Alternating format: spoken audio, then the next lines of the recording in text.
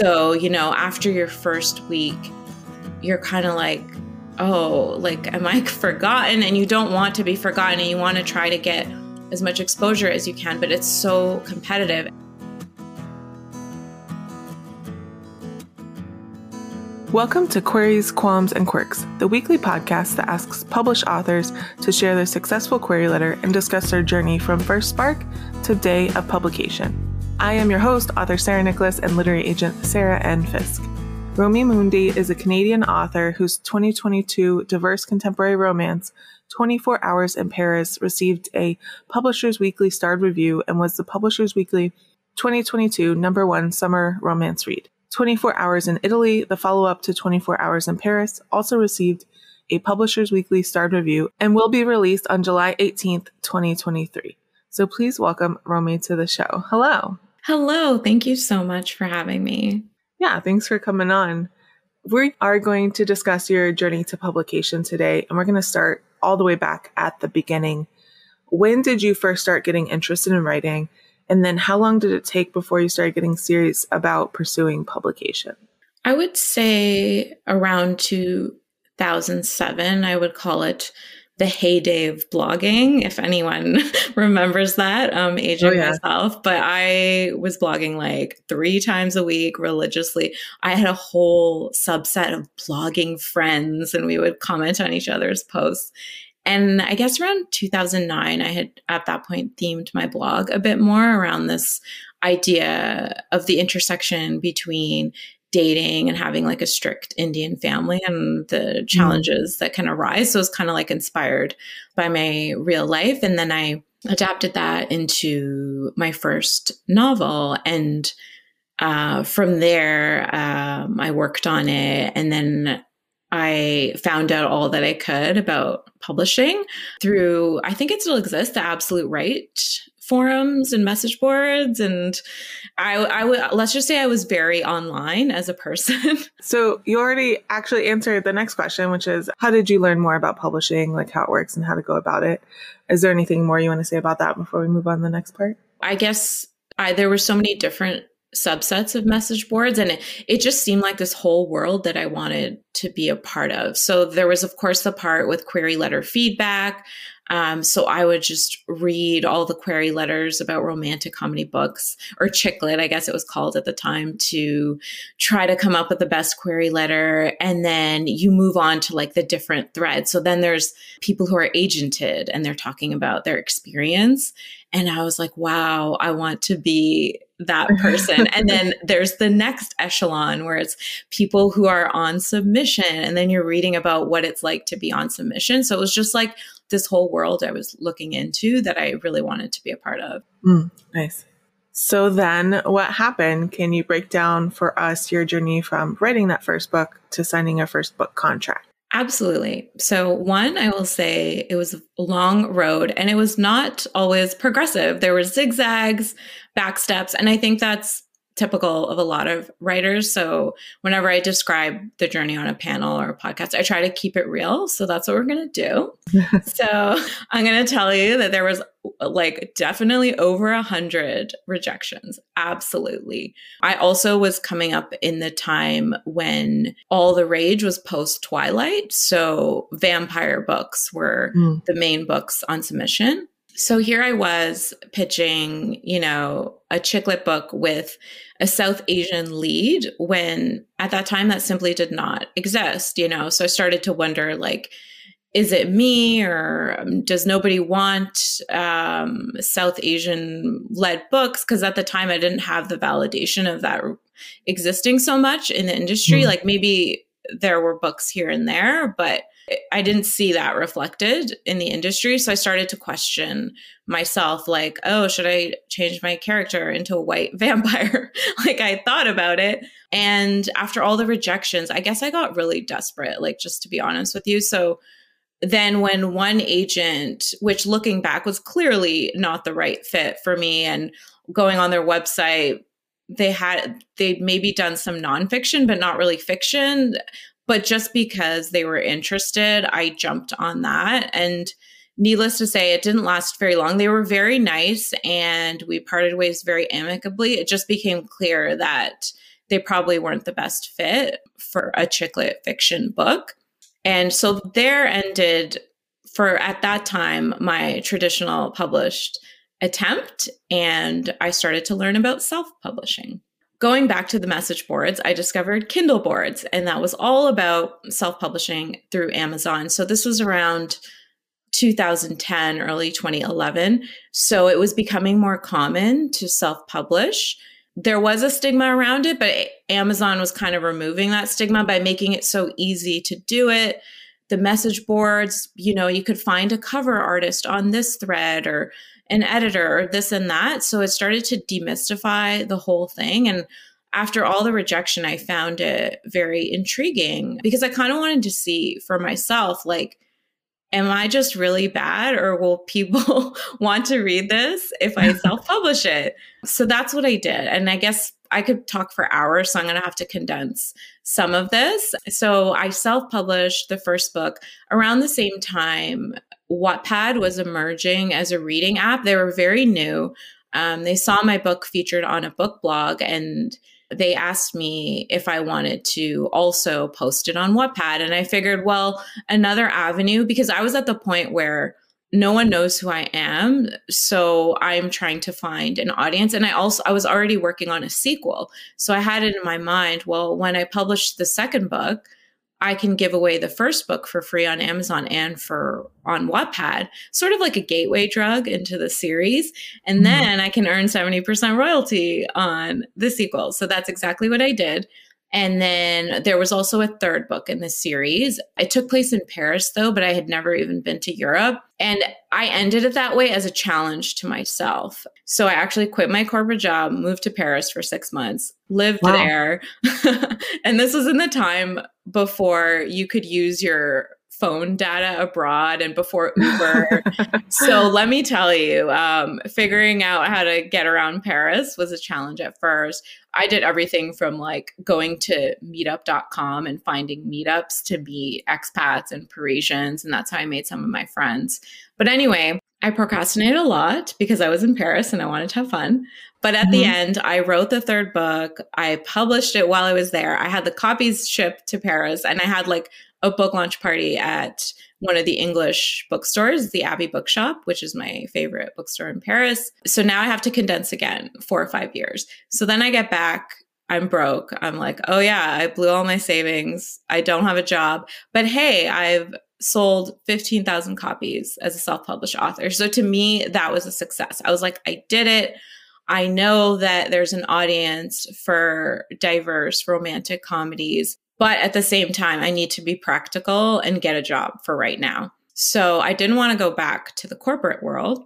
So I found a freelance proofreading gig. And then I basically talked my way into letting them let me copyright a couple times. And I did well. And now I'm a senior copywriter at a digital bank in Canada. So I basically faked my way into that, which was great. Fake it till you make it, guys.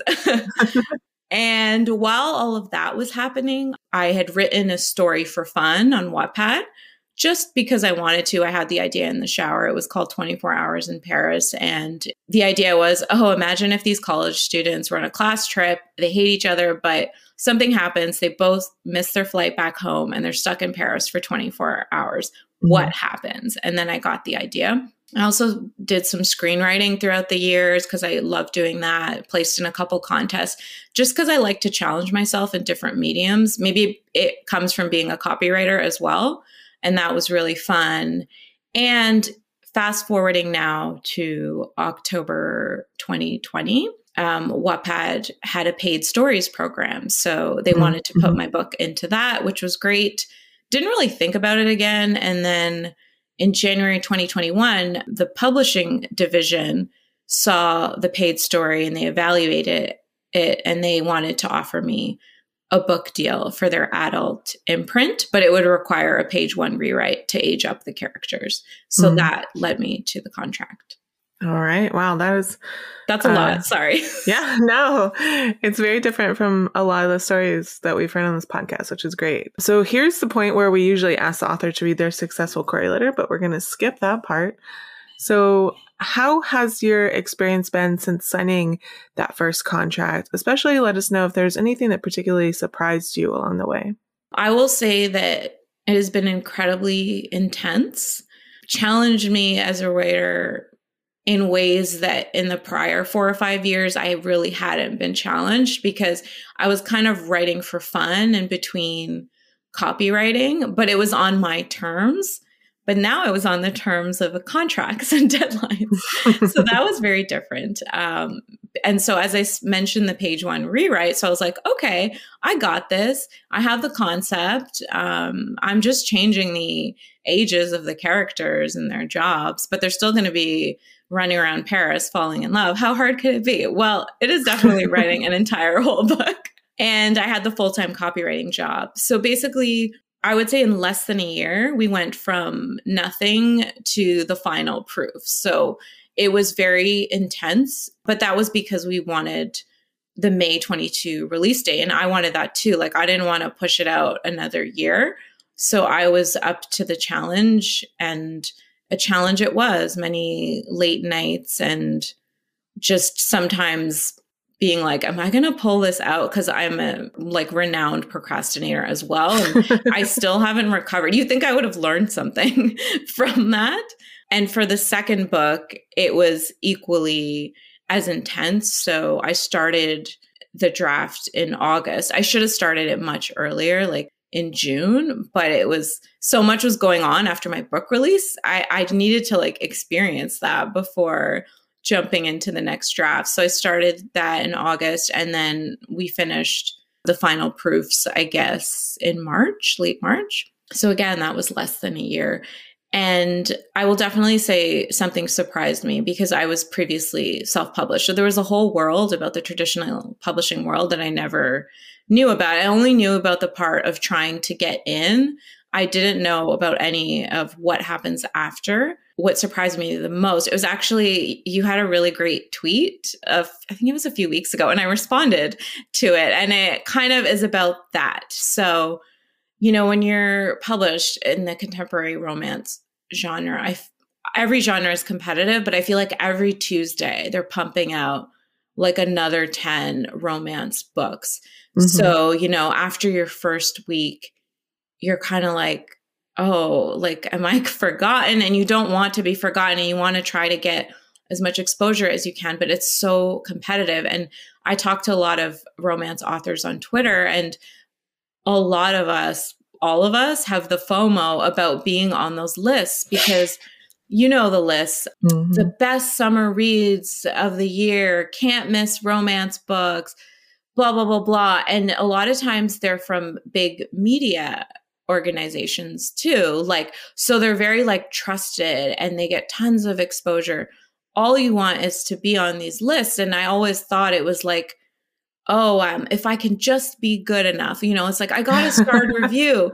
I know I'm good enough to be on this list. Of course I'm a must read. Sorry. And then I find out that many of these are paid placements. Mm-hmm. And that just kind of made me pause for a minute and question everything, because all this time you're thinking if I'm just good enough, people will see, they will know. But really it's maybe they won't know, if you didn't pay the right person. And that's just how it is. It's not a secret. Everyone knows. It was just a surprise to me, quite the realization to have. And I just wish it was more transparent, because on Instagram, if you do a paid partnership, you have to say it's a paid partnership. But when everyone's looking at these lists that are so popular, it's very unclear which ones are paid and which ones are actually because the writer really liked the book. So mm-hmm. that was a heck of a surprise. Yeah, I remember a month after my second YA come out, there was a list that was best YA summer camp romances, which my book was. And I was like, how is my book not on this list? How are there that many YA summer camp romances that my book isn't here? Exactly. Or so right now it's May, and I'm South Asian, and it's Asian Heritage Month, and that's what they call it in Canada. And I know US has their equivalent as well. And so last year, my book came out in May. It had a starred review, Publishers Weekly, where it's like #1 summer romance read. And it's Asian Heritage Month. And I swear, I saw like 10 lists. And I was like, oh, I guess I'm not part of these cool Asians. Like, yeah, it's really hard. But but I've talked to so many authors about it. It's like we have to learn to let go of that which we can't control, but it's really hard. Yeah. All right. So it is time for the quick round. I call it author DNA. Are you a pantser or a plotter? I am a reformed pantster and now a plotter. Do you tend to be an overwriter or an underwriter? My first draft is always underwriting, not the legal underwriting. I'm an underwriter because I like to add the atmosphere and stuff in the edits. Do you prefer to write in the morning or at night? I wish I preferred to write in the morning. I would get better sleep, but night. When you're starting a new project, do you typically start with character, plot, concept, or something else first? Concept, so shower idea, and then right into who's the compelling character. Plot comes after. Do you prefer coffee or tea? Can I say both? Sure. But if I had to let go of one, I would stick with tea. When writing, do you prefer silence or some kind of sound? I always need music, but most of the time music without lyrics. So I like to listen to film scores and things like that. When it comes to the first draft, are you a get it down kind of person or a get it right kind of person? I tell myself I'm a get it down kind of person. And then there I am rewriting my own sentences in the first draft when I should be trying to hit my deadline. What tools or software do you use to draft?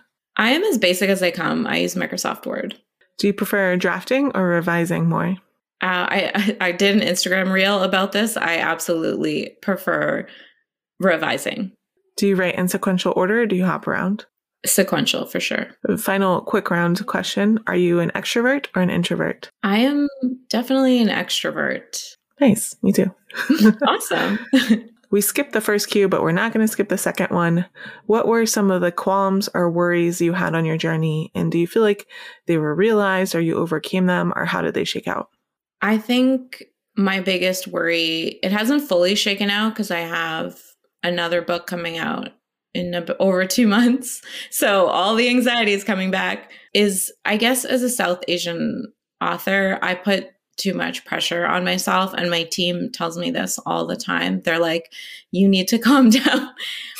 But I feel like the reasons are valid because I look at the industry. And yes, while it's great that in the last couple of years, I have seen more romance books that represent South Asian culture, and I'm happy about that, I still feel like there's a big gap. Like it's nowhere near representative of the population, just like so many other marginalized groups. Like last year when my book came out, I just felt this intense worry that if I'm not successful, are the big wigs and the decision makers going to say to themselves, well, let's just go back to tried and true, like homogenous stories, white characters, like Hallmark movies that everybody loves. And I really worry about that. And I haven't stopped worrying about that. And that's why also things like starred reviews and things are important to me, because I want to prove that I deserve to have a seat at the table. But the other part of that is all of that's great, but you need to find the readers too. But so much of that is out of my control. So I'm doing my best, trying to stay calm. I try to meditate every day, but it's an ongoing thing for sure. Yeah, definitely. I think a lot of writers who come from, not often represented backgrounds feel the same pressure. And it's so unfair because the people writing from like the cishet, able-bodied perspective will never know that pressure of feeling responsible for your entire community. Exactly. And it's like, it's not my choice. I don't want to wear that on my shoulders. I shouldn't have to. Like, I should just get to publish and be like, woohoo, look at this audience, and then move on to the next one. But it just, the world doesn't work that way. And so it's a part of the journey for me and for so many others, as you described the other groups. So just trying to make the best of it. Yeah. Do you have any writing quirks? Is there anything about your writing process that you think is kind of different or interesting or unique? Yeah, we'll call it weird. We're going to label it weird. I liked interesting. That was cool. But I'm just going to be honest. It's a bit weird. So I mentioned briefly that I need to have music, but not always lyrics. And so for my last 4 books, I guess, for a long time, and for screenplays too, actually, I need, not for the whole writing process, but for at least maybe 20 hours of the writing process or more. I don't even know how this is tracked and how much I listen to this. But the original score from the movie The Holiday by Hans Zimmer is my favorite score. I watch the movie every Christmas. And so to anyone who loves that movie, like I do, so one of the characters, Jack Black's character, is a composer, right? Yeah, that's what I was thinking. Yeah. So he's kind of composing the music, which is really Hans Zimmer's music. And then there's one scene where for Kate Winslet's character, he's composing something for her. And he says to her, I used only the good notes. And I feel like that's what that musical score is. It's only the good notes. And it puts me in that mood of hope and love and all of that stuff, because I'm also kind of cynical. So it takes that away while I'm writing, and it allows me to write like those romance happy scenes. So I need it. I just need it. I need it. And it's weird. Interesting. I want to try it though, because you're right. Like, especially the Jack Black storyline was just so like heartwarming. It was, and those two, my favorite. Like that, I felt like in a way they're like the sub characters, but that's the real storyline in my mind. Yeah. When you were in the lowest parts of your journey, whatever that was for you, what kept you going and why did you stick to it? I have a key moment of the lowest part of my journey. Everyone want to hear it? Do you want to cringe with me? Okay. Sure. So it was when I was self-published. I think maybe it was by my second book at that time. So like I knew I had readers. So I knew like this is something. So there was a used bookstore in Toronto and they're like buy and sell. So I'm like, well, I can't get into like Indigo bookstores because I'm self-published. So let me charm my way into this used bookstore. So I head in there with a tote bag of my books, very conservative. I just brought like 4. I don't want to, I'm like, let's see if we can sell through on this inventory and then I'll bring more.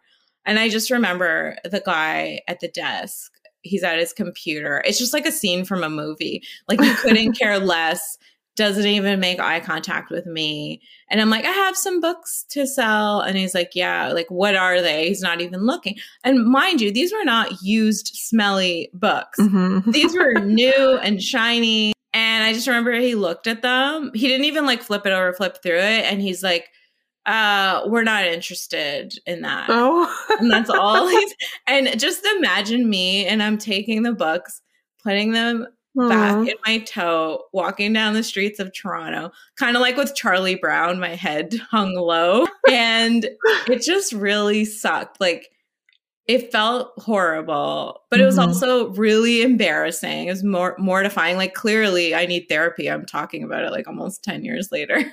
But what kept me going was just knowing that, because I'd had so many reviews on Amazon and I was like, you know what? There is an audience for this. It's just not that guy. And one day he will rue the day. And now my book is in Indigo and all that. I mean, of course he didn't remember me 2 minutes after I left, but that's just something I tell myself to make myself feel better. All right. Oh, man. Do you feel like you made any mistakes along the way that you'd like to share with listeners so maybe they can avoid making the same ones? Sure. My big mistake, I guess I laugh about it now, but if it helps anyone, I mean, sure, I'll share it. But my first book, the one that I was agenting and then I eventually self-published, like early on in the draft, I was like, wow, this is amazing. And I had this very talented writer friend and I thought, oh, maybe like I'll send it to him for like a light grammar edit. And the way he filled it up with comments of everything I needed to change, it was the first time I received feedback like that. And, my ego at that time had not been challenged. So it was very crushing for my ego, but my ego needed that, because I think I was high on my own supply, I guess you could say. And now when I look back at that, the reason I laugh is because I think of like the books I'm publishing now and the many rounds of professional editing that are required before it gets in the reader's hand. Like I would be mortified if they printed like even my second or third draft and put it in a bookstore. I'd be like, oh God, no, please don't. Yeah, it's funny because I run a writers group for our local library, which ends up getting a lot of first timers. And you can tell the people who just expected everyone to be like, this is brilliant, don't change anything. Absolutely. I had my way back in the day, I had an in-person writers group in this coffee shop in Toronto, and it was just of all ages. And there was just a few of those like literati types in the group. And it was always like this energy of like they're bestowing us with a sample of their work and they didn't want any feedback. Yeah. Can you share with listeners the most important lessons you learned on your journey to publication? I touched a bit on the fact that there's so much you can't control. And that was a hard lesson for me, especially transitioning from self-publishing to traditional publishing, because even though you can't control everything in self-publishing, you can definitely control a lot more than you can in the traditional publishing world. But in both cases, so much is out of your hands and it can be like really discombobulating. It can cause a lot of anxiety and stress. And my advice is not just generally to control what you can control, because I feel like that's one of those platitudes and everybody's heard that before. But what I would say is try your best to focus on what you love about your story and why it exists and why you created it in the first place. Because to me, that has been such a healing balm in the times when I was emotionally spiraling for all the things I couldn't control. Even now, like I'm a little over 2 months from my next release and all the anxiety is creeping back in. But what I keep reminding myself is that I love these characters so much. And I've loved my travels in Italy so much. Like this book takes place in Italy. And I'm just reminded of all the love I poured into this book because it's so meaningful for me. And it's sort of like an anchor when everything else becomes chaotic. So that's the advice I would give, because I know you can also control other things like improve your craft and work hard. And those are valuable as well. But you need something emotional too. And so for me, that really helps. Nice. All right. This is not a business that most of us succeed in completely on our own. Who are some of the people who helped you along the way? I have to give a shout out, like just in general, to my OG best friends, because they were the ones who have always been there for me. They were the ones who were there at my self-publishing book launch parties on like a patio in Toronto. They would always show up. They would be like, please autograph my book. They just always believed in me so much that, last year when my first book came out and they came to me with me to Indigo to sign author copies, it was the same people that were there for me like 12 years before. But what I loved the most was they weren't surprised at all that I was there and that I'd made it that far. Their collective reaction was, well, of course this happened. We always knew it would happen. And that belief in me, like so unwavering, has meant like so much to me over the years. Oh my gosh, am I getting verklempt? Like I'm getting a little emotional talking about it. The listeners can't see me, but Sarah can see that my eyes are glistening right now. Also, one great thing about working with Wattpad as a publisher is that they assign you a creator manager.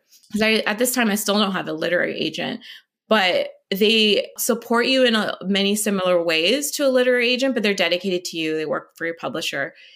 They are a go-between, and you have like check-in calls, and I call mine also an on-call therapist because she's always there for my emotional spirals and everything. I already shouted her out in the acknowledgments of my latest book, but I have to shout her out again in case she listens to this. Irina, thank you so much. You're amazing. I couldn't have done it without you. And my editor on the last 2 books for the 24-hour series just really helped me bring the characters and their stories to life. So Deanna McFadden, thank you as well. Awesome. Before you go, can you tell us about your upcoming release that comes out in July? I sure can. And I'm excited to. So it's called 24 Hours in Italy. So it's a follow-up to 24 Hours in Paris. However, you don't have to have previously read it. It is the same characters, so it absolutely helps. But you also have the option of reading the first one later as a prequel. And I was talking with my publisher about how can we remove the barrier as much as possible for people feeling like, I want to read about Italy this summer before I read about Paris. We included a recap at the beginning, kind of like, in a Netflix series when a new season comes out and there's a 2-minute trailer.